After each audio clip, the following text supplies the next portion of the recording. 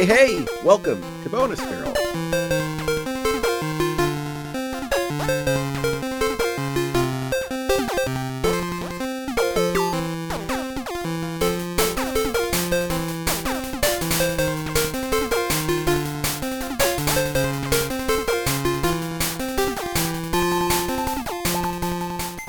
I am Rob. With me is Seiji. Yeah, just us. No one cares about the games we want to play. That might be so. Yeah, we're like the skeleton crew, or the people who just refuse to leave. If we were Terrace House, we would be the original housemates. Oh yeah. Right? Mm-hmm. People wouldn't know this, but I've been. Oh, I mentioned it last time, but I'm pretty obsessed with that show now. So, check it out. How would you explain Terrace House? It's like I saw an article that summed it up decently. It's like a reality show for people who hate reality shows Mm-hmm. because it doesn't. At least I can only speak from the very first season from 2012 to 2014, and the most recent season that's airing on Netflix now. So in the past, I actually kind of hate reality shows, but I started watching a few while high to see if they would be funny to me, and they were. I watched a few, and I didn't. I liked The Circle, but I didn't really like any of the other ones I tried. But so one night I was like, I feel like something trashy. Like usually we watch Yu-Gi-Oh! That's because the dub is so bad. So that's pretty fun. But I was like, let's throw this on. And then by like the third episode, like this is really interesting, and I want to keep watching it. So yeah, so basically it's like 6 people, 3 men, 3 women, who get a really, really, really nice house and cars to live in for free. But they're recorded most of the time. Mm-hmm. But that's it. Like, there's no, as far as I can tell, there's like not much prompting, or like there's no talking head sequences where you see like a producer kind of like, oh, what did so and so say to you, and like, I think of this about so and so. It's driven completely by the people who live there. And then there's also a kind of a panel of hosts that are fucking hilarious, and they just kind of comment. Like almost like there's breaks in between certain scenes, and they'll kind of comment on things and make observations, and it's pretty funny. It's a Japanese show too, so the sensibilities are quite a bit different than what you might see in a Western reality show. So that's a whole other layer of it too, like just the things that we would do. So from a cultural perspective, it's actually really interesting to watch, because there are things that we would do that they wouldn't, and the other way around. And sometimes you're like, why don't they just do X? Mm-hmm. And then you'll realize that's because they don't usually do X over there. So yeah, so from that perspective, it's a very interesting show. Yeah, like you said, like I feel like the main difference between something like Big Brother or some other reality shows of this kind where they have people living in a house, it's that thing that you said, there's no interaction between like the production and the people living there. And the other is like, it's not a contest either. Yeah, there's no prize. You just live there. It's really people probably go largely for exposure, and some people will go for the idea of romance. In the first season, one person there just because she said she never had friends before because of the way she grew up in her life, so she just wanted to try making friends. And yeah, so there are all kinds of just. That's the other thing about it. So a lot of reality shows, granted, I have not watched any. I've never seen Big Brother or anything like that before, but it's usually really, really like beautiful people there to fuck or win money. And this one, the people seem kind of relatable. Some of them have really cool careers, don't get me wrong, but like at the end of the day, they're just kind of regular ass people, and you can relate to them, I think. And they're all trying to push each other usually to get better at their careers and support each other. And obviously some people are like are into each other, so there's lots of like crushes and stuff, but it doesn't really take it that far. It's like there's no sex on the show or anything. Like there's been a little bit of like kissing in some seasons, but they don't really show anything like that. I'm pretty sure like Big Brother and Jersey Shore kind of go like they want the people living there to do that shit, so they prompt that stuff, or they prompt drama and fights. But any of that stuff comes naturally, and it's usually over shit that you might relate to. As if you've had roommates, like, no one's cleaning this house, we really got to clean this fucking place. So one person will be like, "Hey, I've noticed that this, and this." And it's really funny because you're like, "Oh shit, this new person came in and they're calling them out on being slobs." Mm-hmm. And I'm like, "Oh, I understand that." So I don't know. It sounds boring, but it's just fun. You get wrapped up, you get interested, and you start rooting for people. But yeah, it's great. I don't know. Oh, also, if you're a weeb trash bag piece of shit like me, you'll probably like it more too. Do you like the Western reality shows of this kind? I've never watched Big Brother or anything like that, but my thought is probably not. Like the reason why I like unironically liked The Circle was because again they felt like regular people, who were trying to win. They were trying to win a contest, mind you, but they didn't feel like they're casting people who want to be actors and stuff. Like the impression I've gotten from Jersey Shore and stuff. I did try one on Netflix, the new one that came out. It's like Too Hot to Handle, and I can only last 5 minutes of that show. It was so stupid.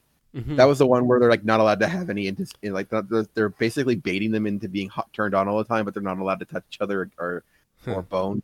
If they bone, they lose money. I'm like, I can't. This is so stupid. Yeah. So if they're like that, then I probably don't like them very much. But even the way it's edited, like the music, the kinds of cuts and everything, it's like it's produced, it's polished.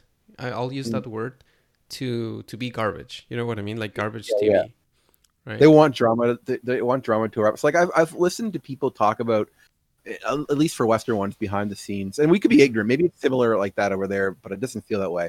But yeah, like this how like producers will try to prompt them like to say certain things. Like during those talking head scenes, they'll be like, "Oh, but don't you have any feelings on what this person said specifically?" And trying to get those specific reactions out. And so I feel like it's kind of manufactured drama. And whereas I feel like Terrace House is kind of like natural drama when it does occur, which again, you can go entire episodes where everybody's just getting along. And then a lot of the humor comes from the host. Like my favorite host is, I think his name is Yamasato? Something like that. Yama-chan is what he goes by, at least. And he's the one with the glasses, and he's such a dick, and he's constantly rooting against everyone. And he's really funny. So I really enjoy that. I don't usually like hosts and stuff like this. I'm like, I just want to see the show, get it to here. But I really like the hosts, Terrace House, so that helps a lot. Yeah. But they never interact with the cast, so it's interesting. So they're just basically just viewers watching it. It's almost like a reaction video, which I usually don't like, but in this case, it's fine. Here's a thought, right? Here in like Canada and in also in the States, maybe mostly in the States, like something like McDonald's or one of those like fast food chains are like some of the cheapest options that there are around, right? You wouldn't think of some of these places as like the furthest from fancy, right? Yeah. But and this is what I'm saying about like reality shows in here in North America, right? They're made to be like that. Right, of course, that's what people want. Cheap, quick, just for masses. But if you go like even in Mexico also this is the case. In Japan it's also the case that I noticed. Like a McDonald's restaurant it's not like it's not the cheapest option, and they're kind of nice. Are they? I've obviously never been to one, but you have, right? Yeah, it's interesting. It's an interesting thing, right? They're fascinating because they're options locally that are much cheaper. So you go to McDonald's for the novelty. I guess, yeah, of that North American experience, right? So they tend to be much nicer. So they kind of like, or McDonald's, they're kind of like Chinese food restaurants here. You know, semi-nice, like they kind of look like regular restaurants, but the food is still pretty affordable, pretty cheap. Kind of catered a bit towards North America, because you know how they always say like Chinese restaurants are really North American Chinese food restaurants as opposed to actual Chinese food restaurants. You know what I mean? Unless you go with someone who is Chinese. Yeah. And then they'll give you the real menu. A real menu. I've seen the real menu before with and the food is for real. Anyway, that's not the point here. And it's not like the food is much nicer. It's just the general experience of going to one of these places. It's much nicer. Do you think a lot of foreigners go to them though for the comfort and familiarity of McDonald's? Not really. I didn't see that. There's locals that they just want to have a hamburger because a burger is something that is foreign. You know what I mean? It's like yeah. It's American food. It's from some other place. And in Japan, something that happens is that McDonald's are used like Starbucks here. Like people go to work Oh, really? Just hang out to there use and their like. computer, charge their Oh their wow. devices and stuff, and they go and have like a coffee and they sit there and talk. It's interesting. They have like definitely have different menus. Don't they have like stuff that's kind of inspired by local things? Like there's more seafood options, and I thought I saw a menu at McDonald's once and being like, oh, Oh, the those are menu's some much better. Yeah, it's amazing. Like the McDonald's in Japan is kind of cool. Yeah, so the parallel I'm drawing here right. is that maybe those kinds of shows, like Mm. they edit them differently because I don't know, they think they're Different something audience. nicer than what the purpose is here in North America. I don't know, something like that. So here's an interesting thing from this year to last year, and I don't think this necessarily has to do with COVID-19 either. But so E3 was more or less canceled this year, but I kind of don't care. What happened to me? Why don't I care? I feel the same. I I feel the just same, like man. I'm like that's cool. I mean, my love for games hasn't diminished. I love video games and I play them all the time and I'm inspired by them. But like, and E3 used to be a thing I got really hyped for. I mean, Bonus Barrel's been going on for 5 years now, and our first few years was like an exciting time for all of us. Like, yeah, E3, we could talk about this shit. And then like over last year, even last year, like just kind of like sending messages here and there, but like we didn't really care that much. I think that the first 2 years, like we were pretty excited. Mm. I felt like everyone else was also pretty excited. I think Yeah, I they think were so. like good times. I was pretty into the Wii U, and Yeah. what do you think it was? Because even when E3 was going on still, like last year, maybe the year before, Mm. I just couldn't care. Now, do you think it has to do anything with being the same generation and the actual generation was like lacking in excitement somehow? I don't think it's an age thing. Like I still have all the same interests that I always do. I'm not growing, quote unquote, growing out of games or anything like that. I love game. Like the most fun I had with the game was just like last month with Final Fantasy VII. So I'm still there. I don't know what it is about. I don't know. I can't even. I think it did start with people with companies starting to drop a little bit from it. That didn't like when Nintendo kind of stopped, and then I think Sony wasn't going to do this year, so that didn't help. Part of it is that the actual people that should have a large presence in E3, they just kind of stopped caring. Like even Nintendo, like there was this one year where they just took one game. Yeah. Outside of E3, do you still get excited about a bunch of announcements? If a Nintendo Direct's coming, as long as I'm not blindsided by it, I do get excited about those. And when they're not one game, like if the one for just Animal Crossing, because of my lack of interest in Animal Crossing, I didn't really care. But if Nintendo does one around the time where like, oh, we're going to show a bunch of new games, then yeah, I can feel that excitement. But that's pretty much it. Like even when I think of like Sony, which I do like and stuff, I don't really get that same feeling. I think that even some of the games that got announced on the first E3 that was within the bonus barrel window, which was 2015, right? I believe. Yep. Even some of those games got released kind of recently. Yeah. Well, right? Final Fantasy was one of the ones that was announced and I blew up over, and now it finally came out. And there was Kingdom Hearts 3, Last Guardian. I guess we're still waiting on The Last of Us 2, but I that's been so long now, I just don't really care either. Like when it comes out, I'll buy it and I'll be excited about it. But like, I can only talk about the stuff from Nintendo. yeah, Even stuff that they announced 2-3 years ago. Like we're still waiting for some kind of news, right? So that initial excitement of like, hey, here's the next big thing, which is one gets to be excited the most, like Metroid. Yeah, I still haven't heard anything about the sequel for Breath of the Wild, which was a year ago or more. Yeah, we don't hear anything else about them, so you just kind of like. So how can you have like a yearly show or a yearly cycle of announcements when a lot of that content is recycled and over time, right? Yeah. They either just don't mention it or they post. You know what I mean? Yeah. So I think that we as an audience we became, and this is in general. I don't think it's the age.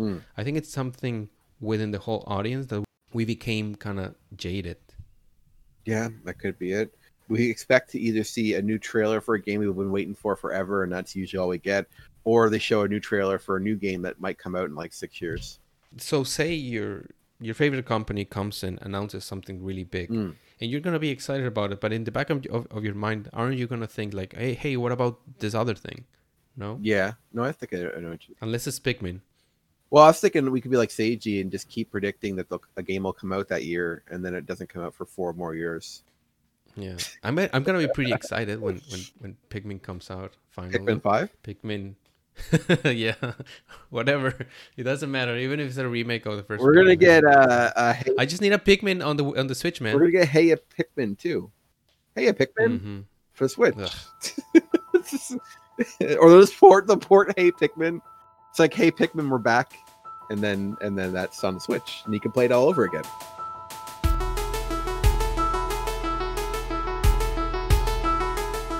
All right, should we go to the topic? Unless you have some other... Let's do it. Let's do it. Topic!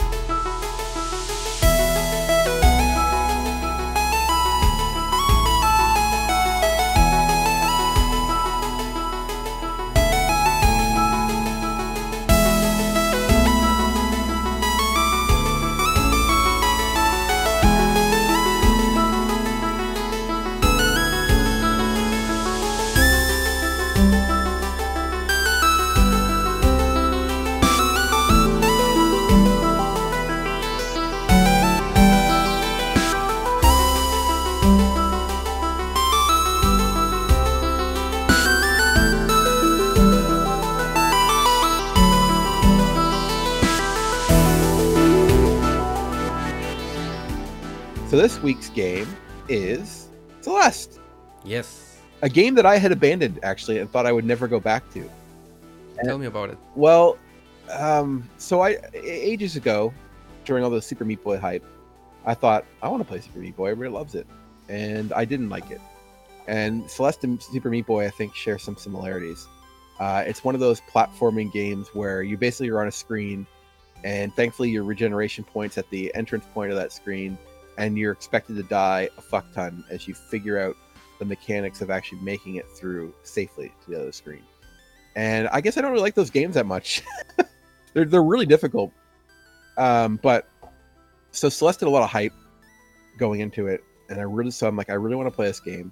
So I bought it, and I got to the third level, which was the library, and I guess I was getting confused, or maybe I didn't really have a good grasp of the game, or maybe my heart wasn't in it when I was playing it at first. So I wasn't invested.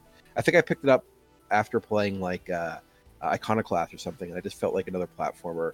Not really concerned about a story, I just wanted to play through, and I don't know, somewhere along the way, I just stopped wanting to play it. So I stopped and didn't go back to it, and didn't think I would for about a year and a half maybe. And then you want to do it for the show. I'm like, oh, cool. Well, I've already played it enough to talk about it. But then you started going on a bit more about it. I'm like, all right, I guess I'll get back to it. And then I forced myself to beat it. And overall, I definitely enjoyed the game. Although, of course, I have opinions on that. But yeah, that was my first foray into playing Celeste. And you got it for the Switch from the beginning? I actually own it twice now, because I think at some point Limited Run had a copy of, or I had a run of it. So I actually did purchase it physically, but I played it digitally. Yeah. So, like this game, initially, like I was drawn to the art style because I like that pixely kind of thing, and but then like people started talking about the subtext of the game. You're gonna have to explain it to me. I didn't read about any of the subtext. I know we'll get to it, and that was a reason why when you told me about some of that, that's kind of why I picked it back up to play for the show. I figure you asked me the story, and at that point I was like, well, I didn't really remember it because it was a while back, and I also wasn't invested. So I'm like, I can't talk anything about the story, but like, oh, you should play more or whatever so that you can see more of the story. And like, that's why I started playing it more, because of your recommendation, which I guess comes from a lot of people saying that there is a subtext of so there's a lot of people praising it for its approach to mental health and issues like that, right? So like initially I was just interested in the game mechanics, I guess, and the art style, But then I think it also got either nominated or it won an award in the Games Award about that category they had for like games with purpose or something like that. I definitely have thoughts on that, and which of course. And I was like, what? It doesn't seem like it, right? Yeah. So I was interested in those two things, but I never made the effort to buy it or look for it. Yeah. So these days, like if something pops up in the shop and it's on sale, I'll try to get it. Yeah, I usually do too. There's so many sales, and I got a lot of games on my Switch. Yeah, so I got Celeste for like less than $5. That's a damn good deal. I got it, started playing it, and because the game that I was playing before this one was Hollow Knight, right? Mm-hmm. And Hollow Knight has some elements that are similar to Celeste in the sense that it's a 2D kind of platformer. There's some platforming in there, and then there's dashing in mid-air and stuff like that. Yeah. But the buttons are located in very different locations. And I don't know about you, but I don't like changing button configurations preemptively. In my mind, it's like, okay, so the devs put the buttons in these places because there's probably going to be some sort of a layer of mechanics, and probably one button that is for something in the future, like some right now doesn't have a purpose, but maybe later it will. So I'm thinking all these crazy things, and I'm like, I'm just going to try to play this game as intended, right? Yeah. But I was so annoyed of the button configuration because the dash is in a weird button. Mm-hmm. And then next week, we're going to talk about Cuphead, and then the dash button is a different button. So it wasn't until just real quick about Cuphead. The second island is when I realized I should really fucking change these button configurations around, because I could not. It was becoming very difficult, and when I finally switched the buttons up, I was able to play a lot better. And then Cuphead, I can't remember if I switched them for Celeste or not, but because Celeste only has like really 2 buttons that you need to worry about. Maybe 3. It's been, again, I don't quite remember exactly. There's like your jump and your dash, and then of course you're clinging to the surface, like your ZL or ZR buttons. So how far did you get in Celeste? Yeah, I got the credits, so I did not do the extra stages. So you got to the top of the mountain. Yeah.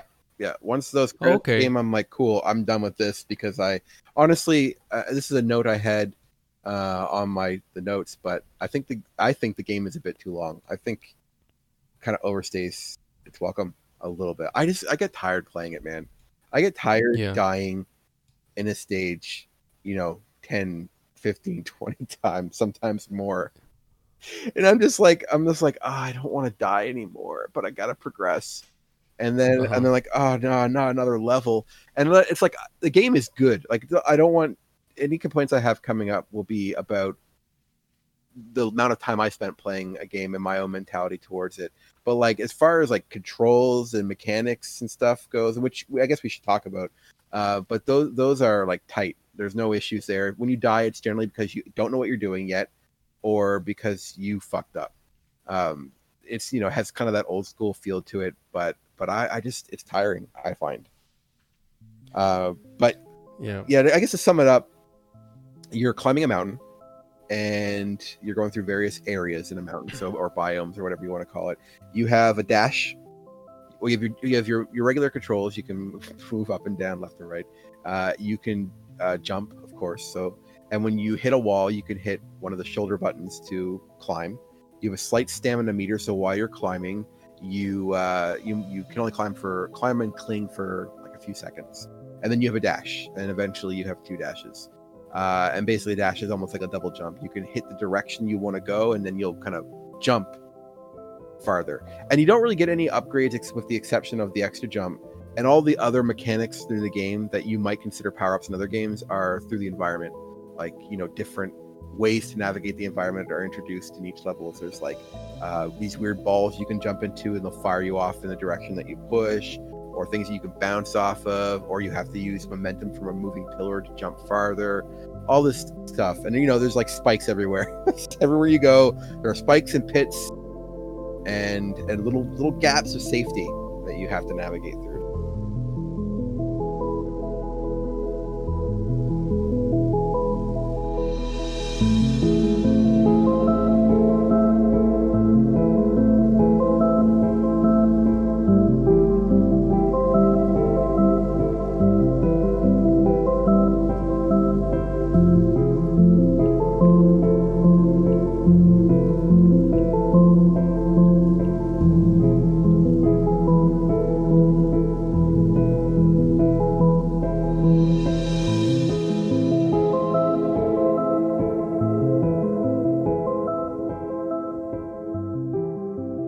factoids of Celeste. It was released on January 25th, 2018 for a bunch of platforms, it seems, from Linux, Mac OS, Windows, Nintendo Switch, PlayStation 4, Xbox One. It seems like in the same day.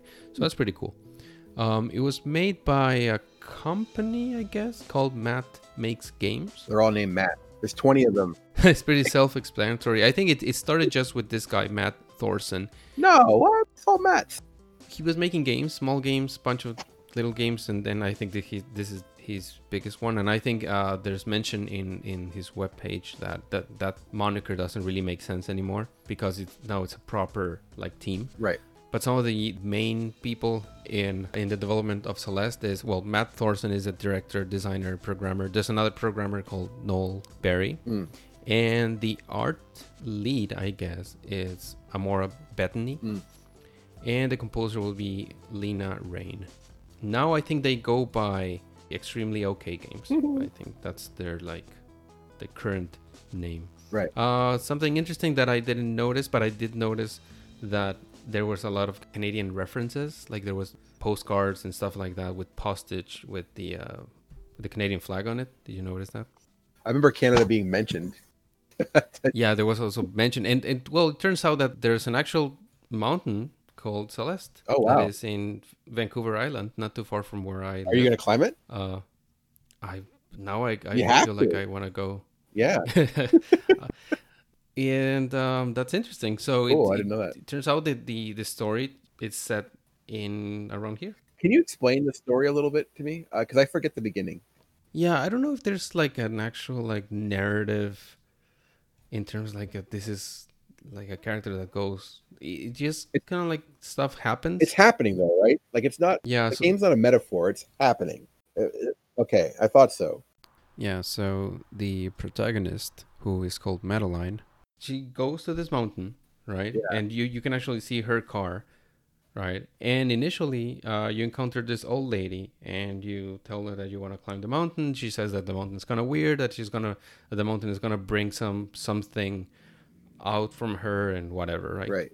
At this point, you don't really know much other than she's just like a girl from the city, trying to get away from her like boring job or whatever. She has an office job, I think. I thought she was a kid for the longest time. Cause yeah. She looks a little kawaii compared to the other ones, and I say that kawaii sarcastically. But no, she might be like 20 something or older, because later on when she encounters the guy named Theo, he's a millennial through and through. Oh yeah, and then they had a conversation in the lines of like, what do you do for coping, right? She says that she drinks. Yes, I remember that too. I was like, oh, I guess she's an adult, but she still looks super young. But that's just the art style. Yeah, so little by little, like what happens is that you start knowing these characters. The dialogue system is one that when you talk once to the character, you get like some information, and then if you keep talking to those characters, even though the dialogue ended, it doesn't repeat the same dialogue. It continues, right? There might be like even like 10 parts of the same dialogue, which is pretty interesting. So you get more and more of the relationship of these characters and information about them and stuff like that. Right. I think Theo is from Seattle and Madeline would be from Vancouver. Pretty cool. That is cool. Local girl. Vancouver gal. Okay, so you're Madeline. You're like, I'm going to climb this mountain for X reason.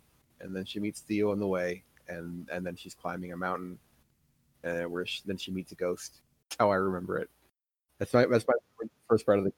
And I guess what happens is that you start as you encounter Theo and you have these conversations with Theo, right? You get to know the character and why she's doing what she's doing, right? Why she's going on these climb. She's not a climber.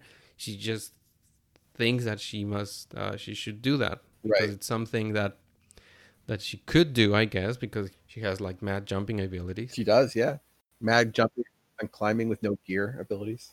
Yeah, it doesn't seem like all the other characters have the same jumping abilities, so it must be pretty special. Yeah.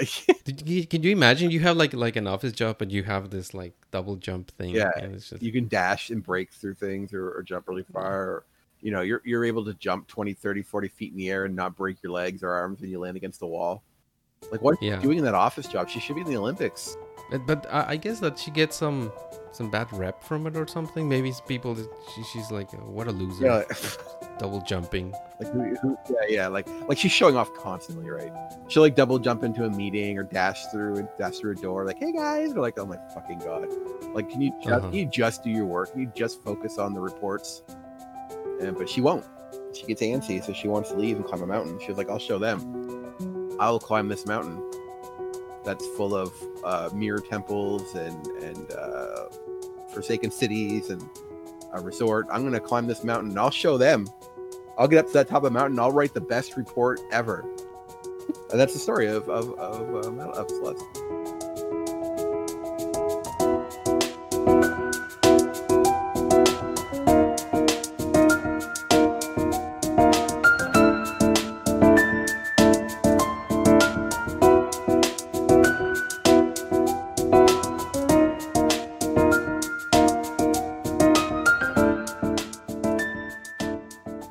Yeah, and initially when I was playing the game, I was having a lot of fun with just the mechanics and the collectibles and such. But as I was going through it, I was a little bit more interested in what happens to this character, which is something that surprised myself because I tend to not like that. You hate story. You hate any story, any dialogue. You want everything. But it didn't feel artificial in this game because the mountain then becomes some sort of a like an allegory, I guess. But and this is why I wanted to talk to you about these kinds of things, because I don't feel like I have those kinds of feelings where something feels as big as a mountain, like fighting against yourself and like having these conversations with some part of you and something that is holding you down or that makes you feel like down and oh yeah, these kinds of things. I absolutely relate to all that. I think I've said on the show before, but like I have like OCD and generalized anxiety disorder, something I've struggled with for most of my life, and so there are definitely some parts of the game that I can relate to. Other parts maybe less so. Like I don't know. Like I've definitely in my life have tried having quote unquote conversations with that part of myself, but it's still you in the end. You can't just like, unfortunately you can't separate it and become best buddies with your dark self, or not even dark's not even right, your fearful self, or your like I've tried personifying OCD and stuff to try and find ways to cope with it, and that's unfortunately never been a route that's really worked too well for me. In my case, you can't really argue with it, and I want to be open about it because I know so many people suffer with this stuff, and growing up there's such a huge mental stigma a huge stigma against mental illness. People didn't want to talk about it, or they just assumed the worst or whatever, so people are very like, I think it's becoming better, but I think for a long time people were unable to even get help because they didn't know what they had. They just internalized it as something being wrong with yourself and then not get any help. Or if they go to get help, they think they'll be crazy. Like it wasn't until my late 20s where I even brought it up to my doctor about that, because I was afraid of either judgment or what they would say, or I just assumed it was just me. I'm the problem. So what's a doctor going to do? So let that be a message to you kids out there. If you're suffering from that stuff, get some help. Play Celeste first if you need to, and then go get some help. But in this game, Celeste basically at a certain level, is it right away that she splits? I can't remember. Almost. Okay. Yeah, I think it's in chapter 1 at the end. Right. So basically her dark self, or I think, I don't know if it's officially nicknamed this, but I saw it called Battleline online, which is kind of funny. But basically it's almost like her anxieties and stuff has taken a physical shape, and it's kind of the antagonist that follows you along throughout your adventure. And she's fighting against it and hating it and all that stuff, and over time she comes to accept it and realize it's a part of herself, and they team up, which is sweet. I would love if I could make Bad Rob to show up and we talk, and I'm like, hey me, I'm there for you. You don't have to keep whispering insecurities in my ear all the time, and now we can just be friends and work together. But unfortunately reality doesn't work that way, and some people will suffer with it forever, and some people require medication or more therapy, or like it's different for every person. So unfortunately that's the one thing I thought going through this. It's like it would be real nice if I could do that, have that kind of catharsis with myself.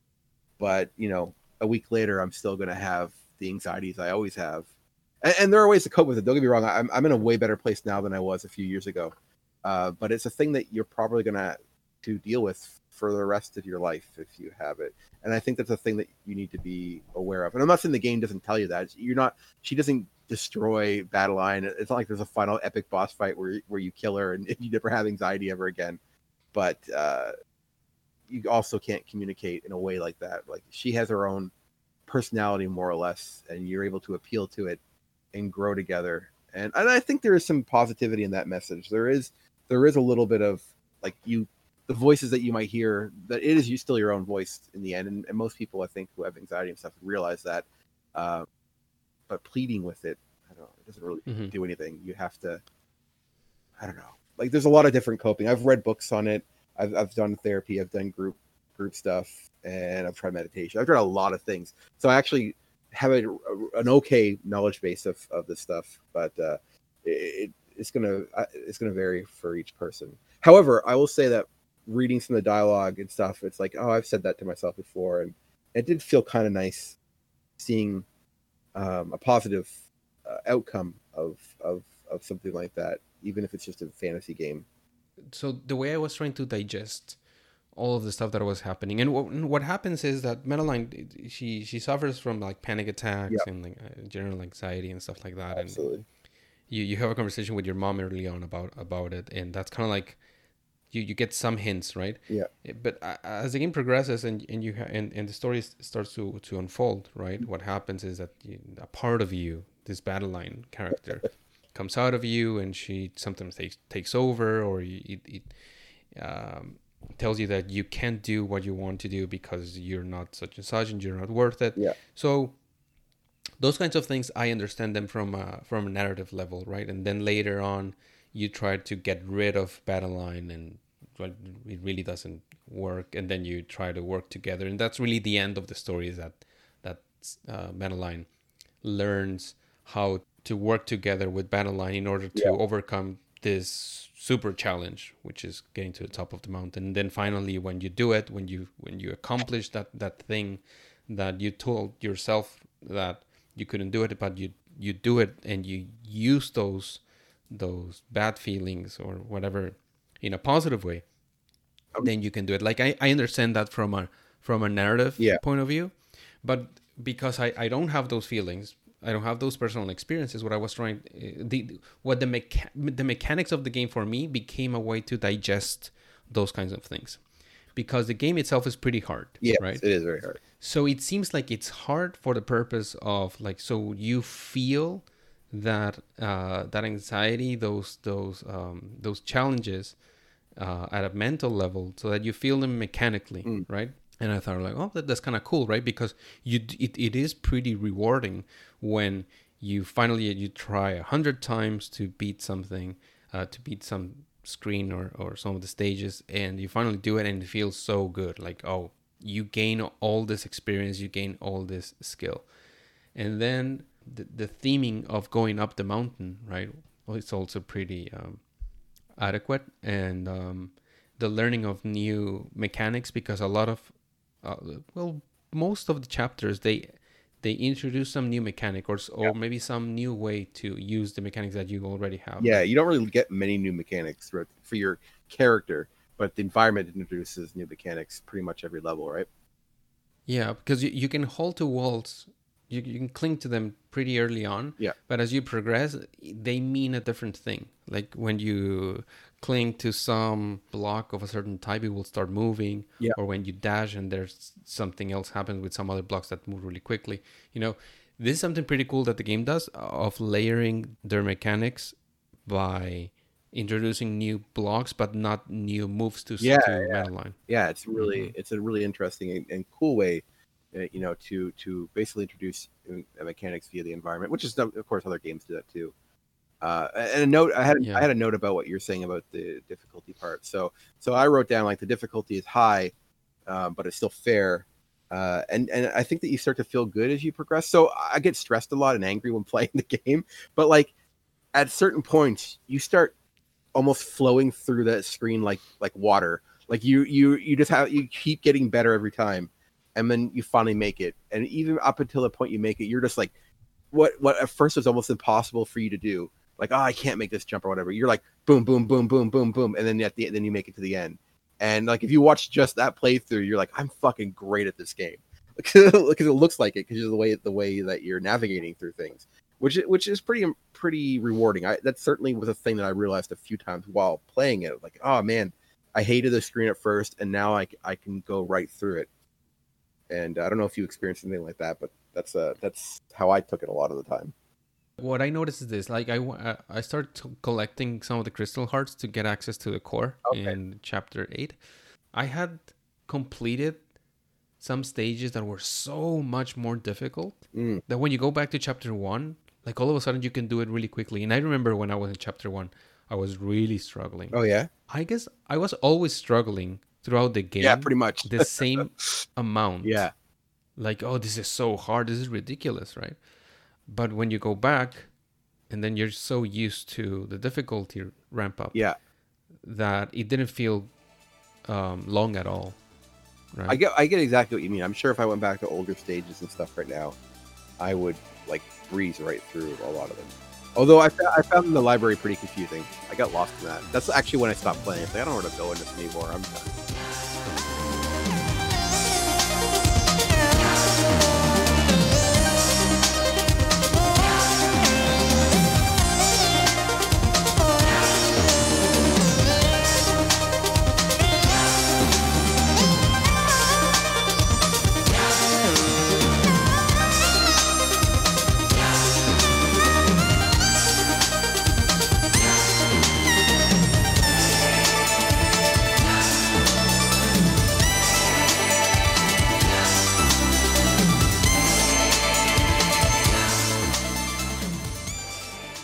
The game itself is like Super Meat Boy, right? It's a lot of screen, point A, point B, right? To get it. But then it starts introducing some like Metroidvania. Yeah, a little bit elements, right? Yeah, like go and collect a key and such and such. So door. It starts feeling more like an adventure game a little bit, or something like that. In some parts of the game. Yeah, I would have preferred it to be linear, to be honest with you. It's already hard enough that I don't need to want. I shouldn't have to backtrack a bunch of screens, which you do, like, especially I think in maybe it's the stage right after, not Golden Ridge, but I think maybe the Mirror Temple. That's the one with a lot of keys and jumping through areas, and you have to find the right ball to push you up. Like I was like, okay, I've done this area so many times that I can't figure out this one little thing, and I'm just sick of it, and I want to be done. I think it adds a good level of variety, but it's also weird because that's not how the game is. That's not in the mood you are. So it's not really in depth, but it's not really as straightforward as the rest of the game. Yeah. And I also got lost in some of these parts, in the temple and the hotel. One thing would have fixed that. Just one little change. A map. Give me a map of the area that fills out as you explore, and I would remove that complaint entirely. Yeah. There's no map, right? I'm not crazy. I tried finding one and I didn't. No, there's no map. Yeah, I think a map would have helped a lot. When you have to backtrack that much and you don't know where the hell you're going sometimes, it would have been nice. So please add a map. So the game has 7 chapters, right? Yeah. From when you starting the climb of the mountain until you get to the top. Those are 7 chapters, I feel. And it ends up pretty nicely, right? It does, yeah. Has a nice ending sequence, and it kind of makes sense. After that, there's chapter 8, the core. Because you go from the bottom of the mountain up to the top. So that's it. Like, so if the mountain is your representation of progression, then that's it. There's nothing else you could do. But you can go in the mountain. Now it turns out it's like a volcano. Okay. So in chapter 8, be careful. You can go there, and that is pretty hard. I didn't even try it. Like, it's much, much harder. And after you complete the core, there is chapter 9, which I couldn't complete because it's ridiculous. Okay. But I got pretty close to, I think, the end of what it will be like the side A. I'll talk about that. In chapter 9, if you explored all of the mountain and the insides of the mountain, what's left? I don't know. Space. Oh, you go to space? You go to like the moon or something. What? Yeah, Why? It's like a dream. Oh, dream realm. But you're like or something. So in chapter 9, spoiler alert. Okay. The old lady dies. Oh no. And you go back to... So in chapter 8, you go back to the mountain like a year after. Okay. Right? And then for chapter 9, I think it's maybe some time after that. Okay. And she dies. But you're trying to find her ghost or something like that. Sure. All right. The tracks, there's ghosts in this game, so that's not weird. So the jump in difficulty between chapter, let's say 7 and 8 it's much higher than the rest of the game. And the same happens from chapter 8 to 9. So it's like really brutal. It's really hard, but you see in chapter 8 is like a volcano, so there's like fire and it's pretty intense. So the art goes with that. But chapter 9 is like a dream world, and it's like, I don't know, it's kind of Kirby-esque. Okay. There's like a lot of fantasy elements. And so what I've learned about mental health through this game is that once you separate yourself for a little while so that you can communicate with it externally, when you re-emerge that you get a double jump ability. Pretty fucking cool. I haven't got that yet. And then eventually you can astral project into space, and you can also endure the heat of the inside of a volcano. That's really cool. I feel like I get the real raw end of like OCD and stuff. I should be... Where's my double jump? Why can't I astral project? I have a lot of questions about this game right now, about really why I can't do these things. Also, those breakthroughs, they show in the color of your hair. They do, yeah. Do you get any more after that? After chapter 7? So what happens is that I think in chapter 7 you get the pink hair, right, with a double jump. Yeah, you do. I think that it becomes too powerful, and I think it reduces a lot of the design space. So for chapter 8 and 9, they remove it. Really? Oh, that's kind of weird though, because you're almost regressing at that point. Which I guess that is in reality that's what happens all the time. So it's not too... This is what happens in chapter 8. There's some magical reason why you lose your double jump. Okay. Right? So in order to gain it, you have to collect these like a golden diamond, right? So when you collect it, your hair changes back to red, and now you gain 1 jump, right? Oh, so you start off with no dash, just a regular jump? Okay. No, you do have your dash, but you use it, and then that's it. Right. So you have to collect these things in order to regain it. Okay. I feel that that's how it works. Okay.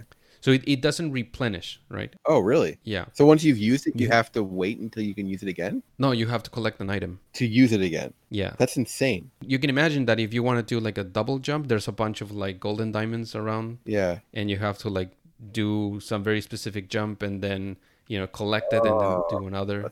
Okay, so in chapter 9, what happens is that you don't have your double jump, but then there's this new item, which is like a double pink diamond. Okay. And when you collect that, you gain your 2 jumps, basically. Right? Kind of stupid. I don't like it. But maybe I haven't played it, so maybe it's awesome. But the level design is crazy. Is it really cool? And there's interesting. And something that they added that's kind of bizarre in chapter 9 is this jellyfish parachute item. That's cool. Yeah, so there's this space jellyfish, and then you can cling to it, and what happens is that now you have like gliding, like the gliding thing in Breath of the Wild. Okay, cool. Yeah, so you can glide around, and then you can throw it, and then do some crazy jumps, and then grab it again.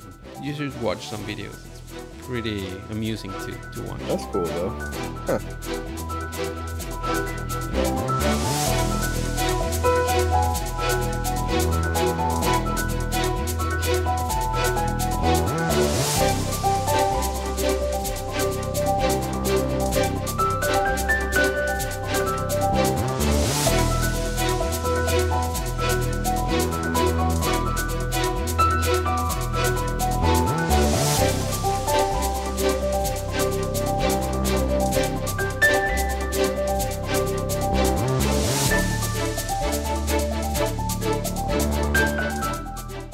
Let's just finish this part, which is the collectibles. Yeah. The strawberries. How many did you end up getting? I got like 79. Yeah, I had like 40 something when I eventually realized they don't actually do anything. I'm not going to pull my hair out to get most of them.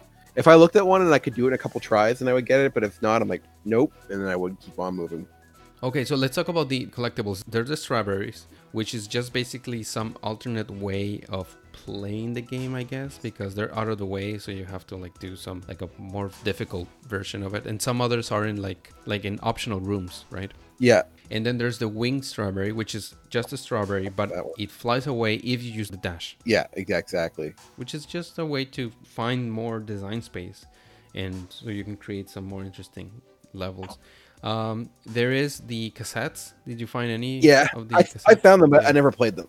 I also know, because I was going to do a B-side run once I finished the side A chapters or versions, but I couldn't finish chapter 9. What do? They just unlock a reverse of the stage or something? It's just more content. The B-side and the C-side are just more difficult versions of those chapters. Okay, cool. And then there's the crystal hearts. Did you find any of the crystal hearts? I found a couple of those, yeah. I think I did. Yeah, those are interesting. And what the crystal hearts, what they do, and there's one in every chapter, I feel, is that they unlock chapter 8. Yeah. Because when you go to chapter 8, initially there's like a door with like 5 hearts or 6 of them or something like that. Mm-hmm. And if you have that amount of crystal hearts, then you can access the core. And that's why I was replaying the chapters. Right. So I went up to like, I don't know, I collected like 5 of them, and then I went to the core and played it. Okay. And then the B side and the C sides also have crystal hearts, but the normal crystal heart I think is blue, and then there's red, and then there's green, and those get you access to other parts of, or like the B sides of the core, or I think some parts of the farewell chapter, which is crazy, chapter 9. And then the ultimate challenge. There's more. and the one with which I have the greatest gripe, and I never really tried it, is the golden strawberry. Which one is that? I don't remember that at all. So get this. Okay. The golden strawberry, you get it at the beginning of the chapter. Okay. And you have to complete the chapter without dying in order to collect it. Yeah. It's crazy. Good luck with that. And it goes against like the whole purpose of the game, I feel. Yeah. Well, the game is trial and error until you figure it out. Once you make dying that punishing, I don't feel the game will be enjoyable. The stages are too long for that. They're way too long for to not die. Yeah. And it's so easy to brush against a spike and be dead. That's really crazy. I mean, you'd have to be a real insane pro to be able to do that. And I'm sure there are people out there who can, but oh man, I would never have the patience for that. Oh, it will be.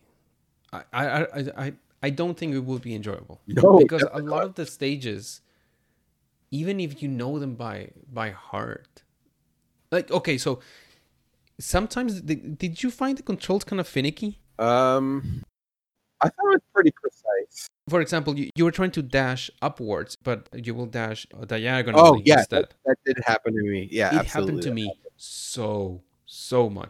And sometimes when you would get in one of the moving balls, I'd have to quickly, because I played with the D-pad for the most part for precision. But whenever I was in one of those balls, you can't quite get that fluid movement that you need. So I had to quickly shift my hand up to the analog controller to try and not, hit the wall. So there were certain levels where I had to I always found myself switching between the D-pad and the joystick multiple times, which I found to be very off-putting. Oh, I find this funny. So we played Hollow Knight last time, and now we're doing Celeste. And next time we have Cuphead. That's 3 really hard games in a row. So no one can question us after. We're like, oh, you guys are a bunch of weak Nintendo fanboys. Only play Kirby and Mario and JRPGs. Can't play a real game. Well, I've played 2 so far. 2 real games. I don't feel much like a much better person. These games pay homage to a lot of these games. Did you find that part where there's like straight up an asset from Super Mario Brothers 3? No, what was that? Do you know that trick in, I think it's the 3rd level in Super Mario Brothers 3, where there's this white block and you stand on it and you press down and then you fall behind it? Of course. Okay, so you find one of those blocks. Oh, really? In one level in the mount in the in the summit, I think. Oh, level. okay, cool. Can you press down on it and go behind it? Exactly. Oh, that's awesome. I didn't know. So you go behind it, and then like the background elements, Yeah. You can collide with them, and you can go and collect the strawberry. Oh, It's pretty that's cool. awesome. It made me smile. That's pretty cool. I like that. I didn't notice that one, So- unfortunately, but that's really cool.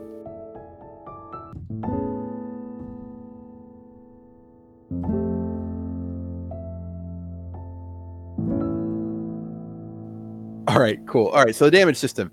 Unfortunately, only 2 hearts worth of damage in this case, because there's only 2 of us. But basically, it's a recommendation system. So we're responsible for 1 heart's worth of damage. So we could do like full damage, meaning you don't like it and you're not recommending it to anyone. Whereas no damage means that you love it and you would recommend it to most people, and then everything in between. I guess I can go first. All right, I had Rob notes, but these aren't woohoos and boohoos this time. I didn't organize them like that, but I should have. It's really strange. So I want to recommend this game, and I'm going to recommend this game, of course.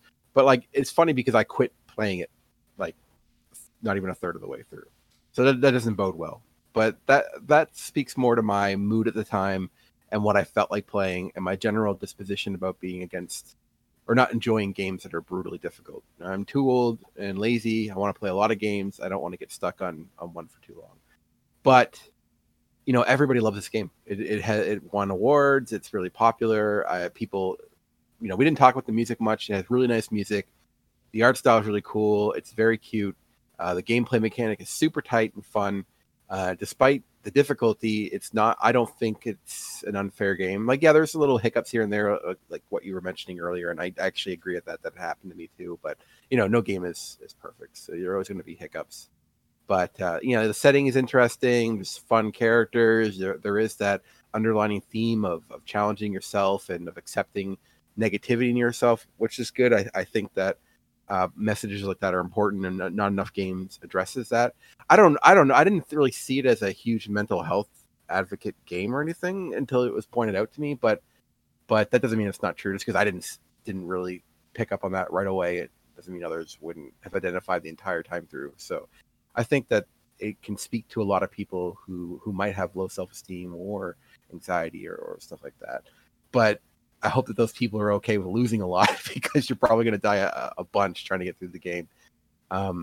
So yeah, like I said, the difficulty is very high, and the game is pretty long. And holy shit, there's a lot of extra content. So I guess if you're only going to get like 1 or 2 games a year, then this would be no damage, because you could play this thing for a full year and you'd probably still have stuff to do.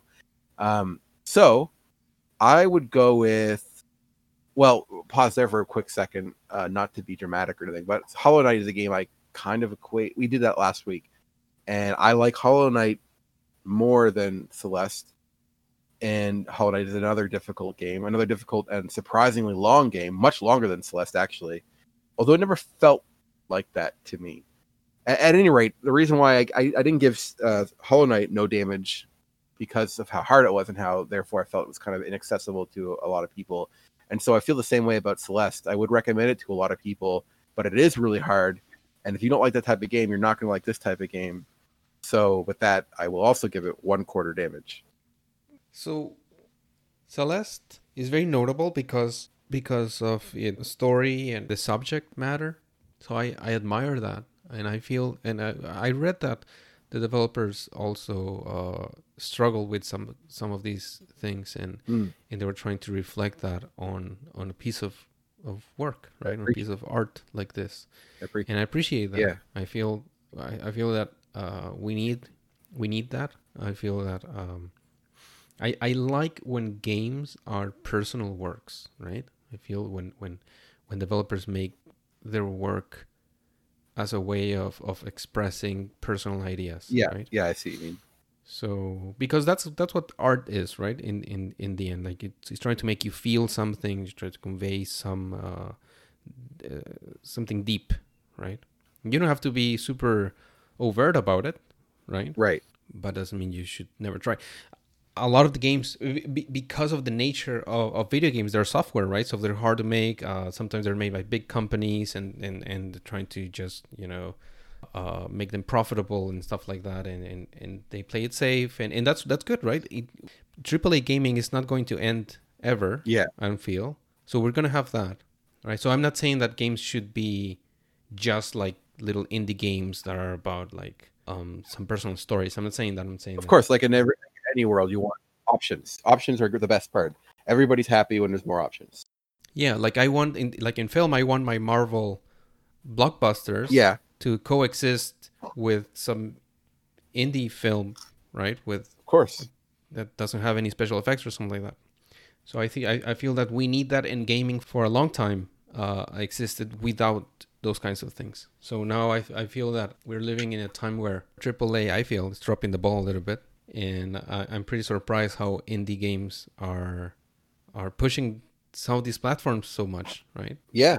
I personally feel that lately indie games have been a little bit more interesting than AAA games, but that's just my personal preference. I've been playing a lot more indie games lately too. I understand exactly what you mean. Don't get me wrong. Of course, last time I was talking about Final 7, which is definitely a AAA game that I loved, but I've been playing a lot of indie games too. And I remember years ago, before probably right around when we started Bonus Barrel, I was not playing many at all. But there's so many great options. They're usually more accessible. They're usually cheaper, a bit shorter, and more creative. They can take more risks. And just like Celeste. I don't know. Like I was listening to this podcast that Derek from the Casuals Club, he recommended. It's a podcast called People Who Make Games. I don't know if you heard about this. It's by IGN actually. No. And it's just interviews with developers, right? And when you listen to their stories, like personally, it really turns games into something else, right? Like their what they mean to people, because you have to understand that as developers we don't end up in our careers making that many games, right? Because a development cycle might take a couple years, 3 years, 4 years. A bunch of them are not going to get released. So at the end of your career, you don't end up publishing that many games. So if you're an indie developer and you have the chance to make one, make it, publish it, and then make it successful, like it's amazing, right? So sometimes it's a very personal thing. Anyway, that I digress. In the case of Celeste, like you can feel that even from the beginning, like when it says a game by Matt and Noel, and it has names of them, and I found that very endearing.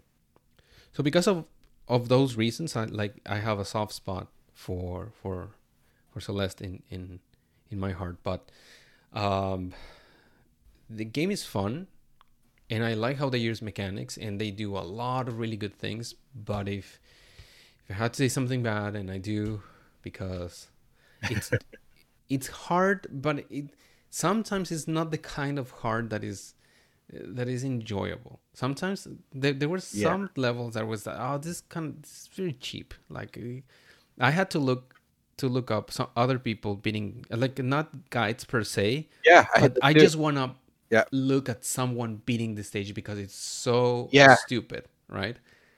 Absolutely. And then you go and watch it, and it's like, okay, fine, right? It's like I'm not even like amused by how wacky it was designed. I was just like, this is kind of cheap. Like, no. In some others, I was surprised. Like, oh, this is brilliant. It feels great. Like, it's hard, but it feels great. And sometimes it's hard, and you kind of feel disgusted when you beat it, because like, I just want to. Like, I want to forget about that level. This is a recommendation system. I would recommend this game a lot to some people. You know what I mean? But I wouldn't recommend to a lot of people because it's so hard. Like, I wouldn't make Erica play this game. It's just like no. Yeah, Megan would hate this game. She would not play this game. Only because she's not good at platformers in general. Like, she doesn't even like Mario that much. I could never recommend this to her. It's so hard. I understand the conundrum, like the difficulty, the frustration, and the trying to overcome the challenge is a narrative part of the game. So I understand that conundrum, but in a different way of thinking about it, like it gets in the way of the message.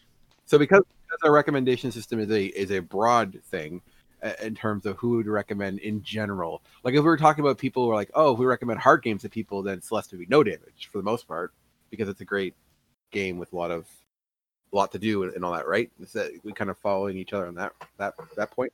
Yeah. And I kind of struggle to find people to recommend this game to. Maybe I think Lev would like it, because Lev is kind of like the kind of person that likes like hard game and trying. He feels very proud about beating a hard game, but I can think of many other players. So for that reason, I think soft spot plus it's too hard, maybe 1/4 damage, and I think I'm being pretty generous. But it's just that I like this game. I liked it. It's good. I also liked it, and I will say, I'm happy that you picked it and nudged me to play more, because I am happy I beat the basic part of the game. I'm pleased to have reached the summit. And there are parts where I was like, "Yes, I'm good at games," and then there are many parts where I suck at. I felt like and some parts are so profound. Yeah. Like the part where Theo introduces that the breathing with the feather. Oh yeah. I've actually thought that was pretty sweet, then. And it makes you feel something. I'm gonna say like that it works or anything like that, because I haven't experienced that, but it. In the narrative of the game, like it made me feel like, oh, this works. You know what I mean? Like this is calming me down. Like core breathing, taking deep breaths is one of the first things recommended for people with anxiety or panic attacks and stuff. So I never heard the feather analogy before, which is actually really cool and a neat way of visualizing that. But deep breathing is a good way to calm your body down. And it's definitely things I've tried. And since playing it, I have actually visualized a feather to see if it would, I don't know, be a bit easier to focus, and I thought it was pretty cool. I liked it. I was playing it, I was doing it, I was breathing like that, imagining that it was like an actual feather that I was trying to keep it in the air. Yeah, it calms you down. It's deep breathing is really useful. Something I don't do enough, to be honest. So yeah, that's a great call out. So maybe try the game. Yeah. We're mostly recommending it, but go in knowing that you're gonna hate playing it sometimes. Yeah. Yeah. All right, so that leaves us with 1.5 out of 2 hearts, which is still pretty good, actually. Oh yeah. All right. Well, we've already spoiled it, and I'm not. That's fine. So Cuphead is next. So we have 3 hard games, but the game after it will be. Actually, I heard it's hard too, but different. So there you go. A classic for the game after Cuphead. So be excited? Question mark. Yeah, it's bound to be a good time. And thank you all for listening. As always, happy to be affiliated with Cartridge Club, a great place. We used to have a member, the founder, on as one of our hosts, but he disappeared playing World of Warcraft, and I haven't seen him since. But if you hear this, and I doubt he listens because he's playing World of Warcraft, but if you hear this P1, we missed you and we want you to come home. Come join us again. The real world. Mark, tell Sean that we miss him, and that we'd love to have him rejoin us at any time. Tell him he can talk about World of Warcraft if he wants. We'll give him the first half of the episode, and he can just talk about his dumb WoW stories. I love WoW stories. All right. Well, anyways, it's already been long, so thank you for listening. This is Rob and Seiji. Enjoy yourself.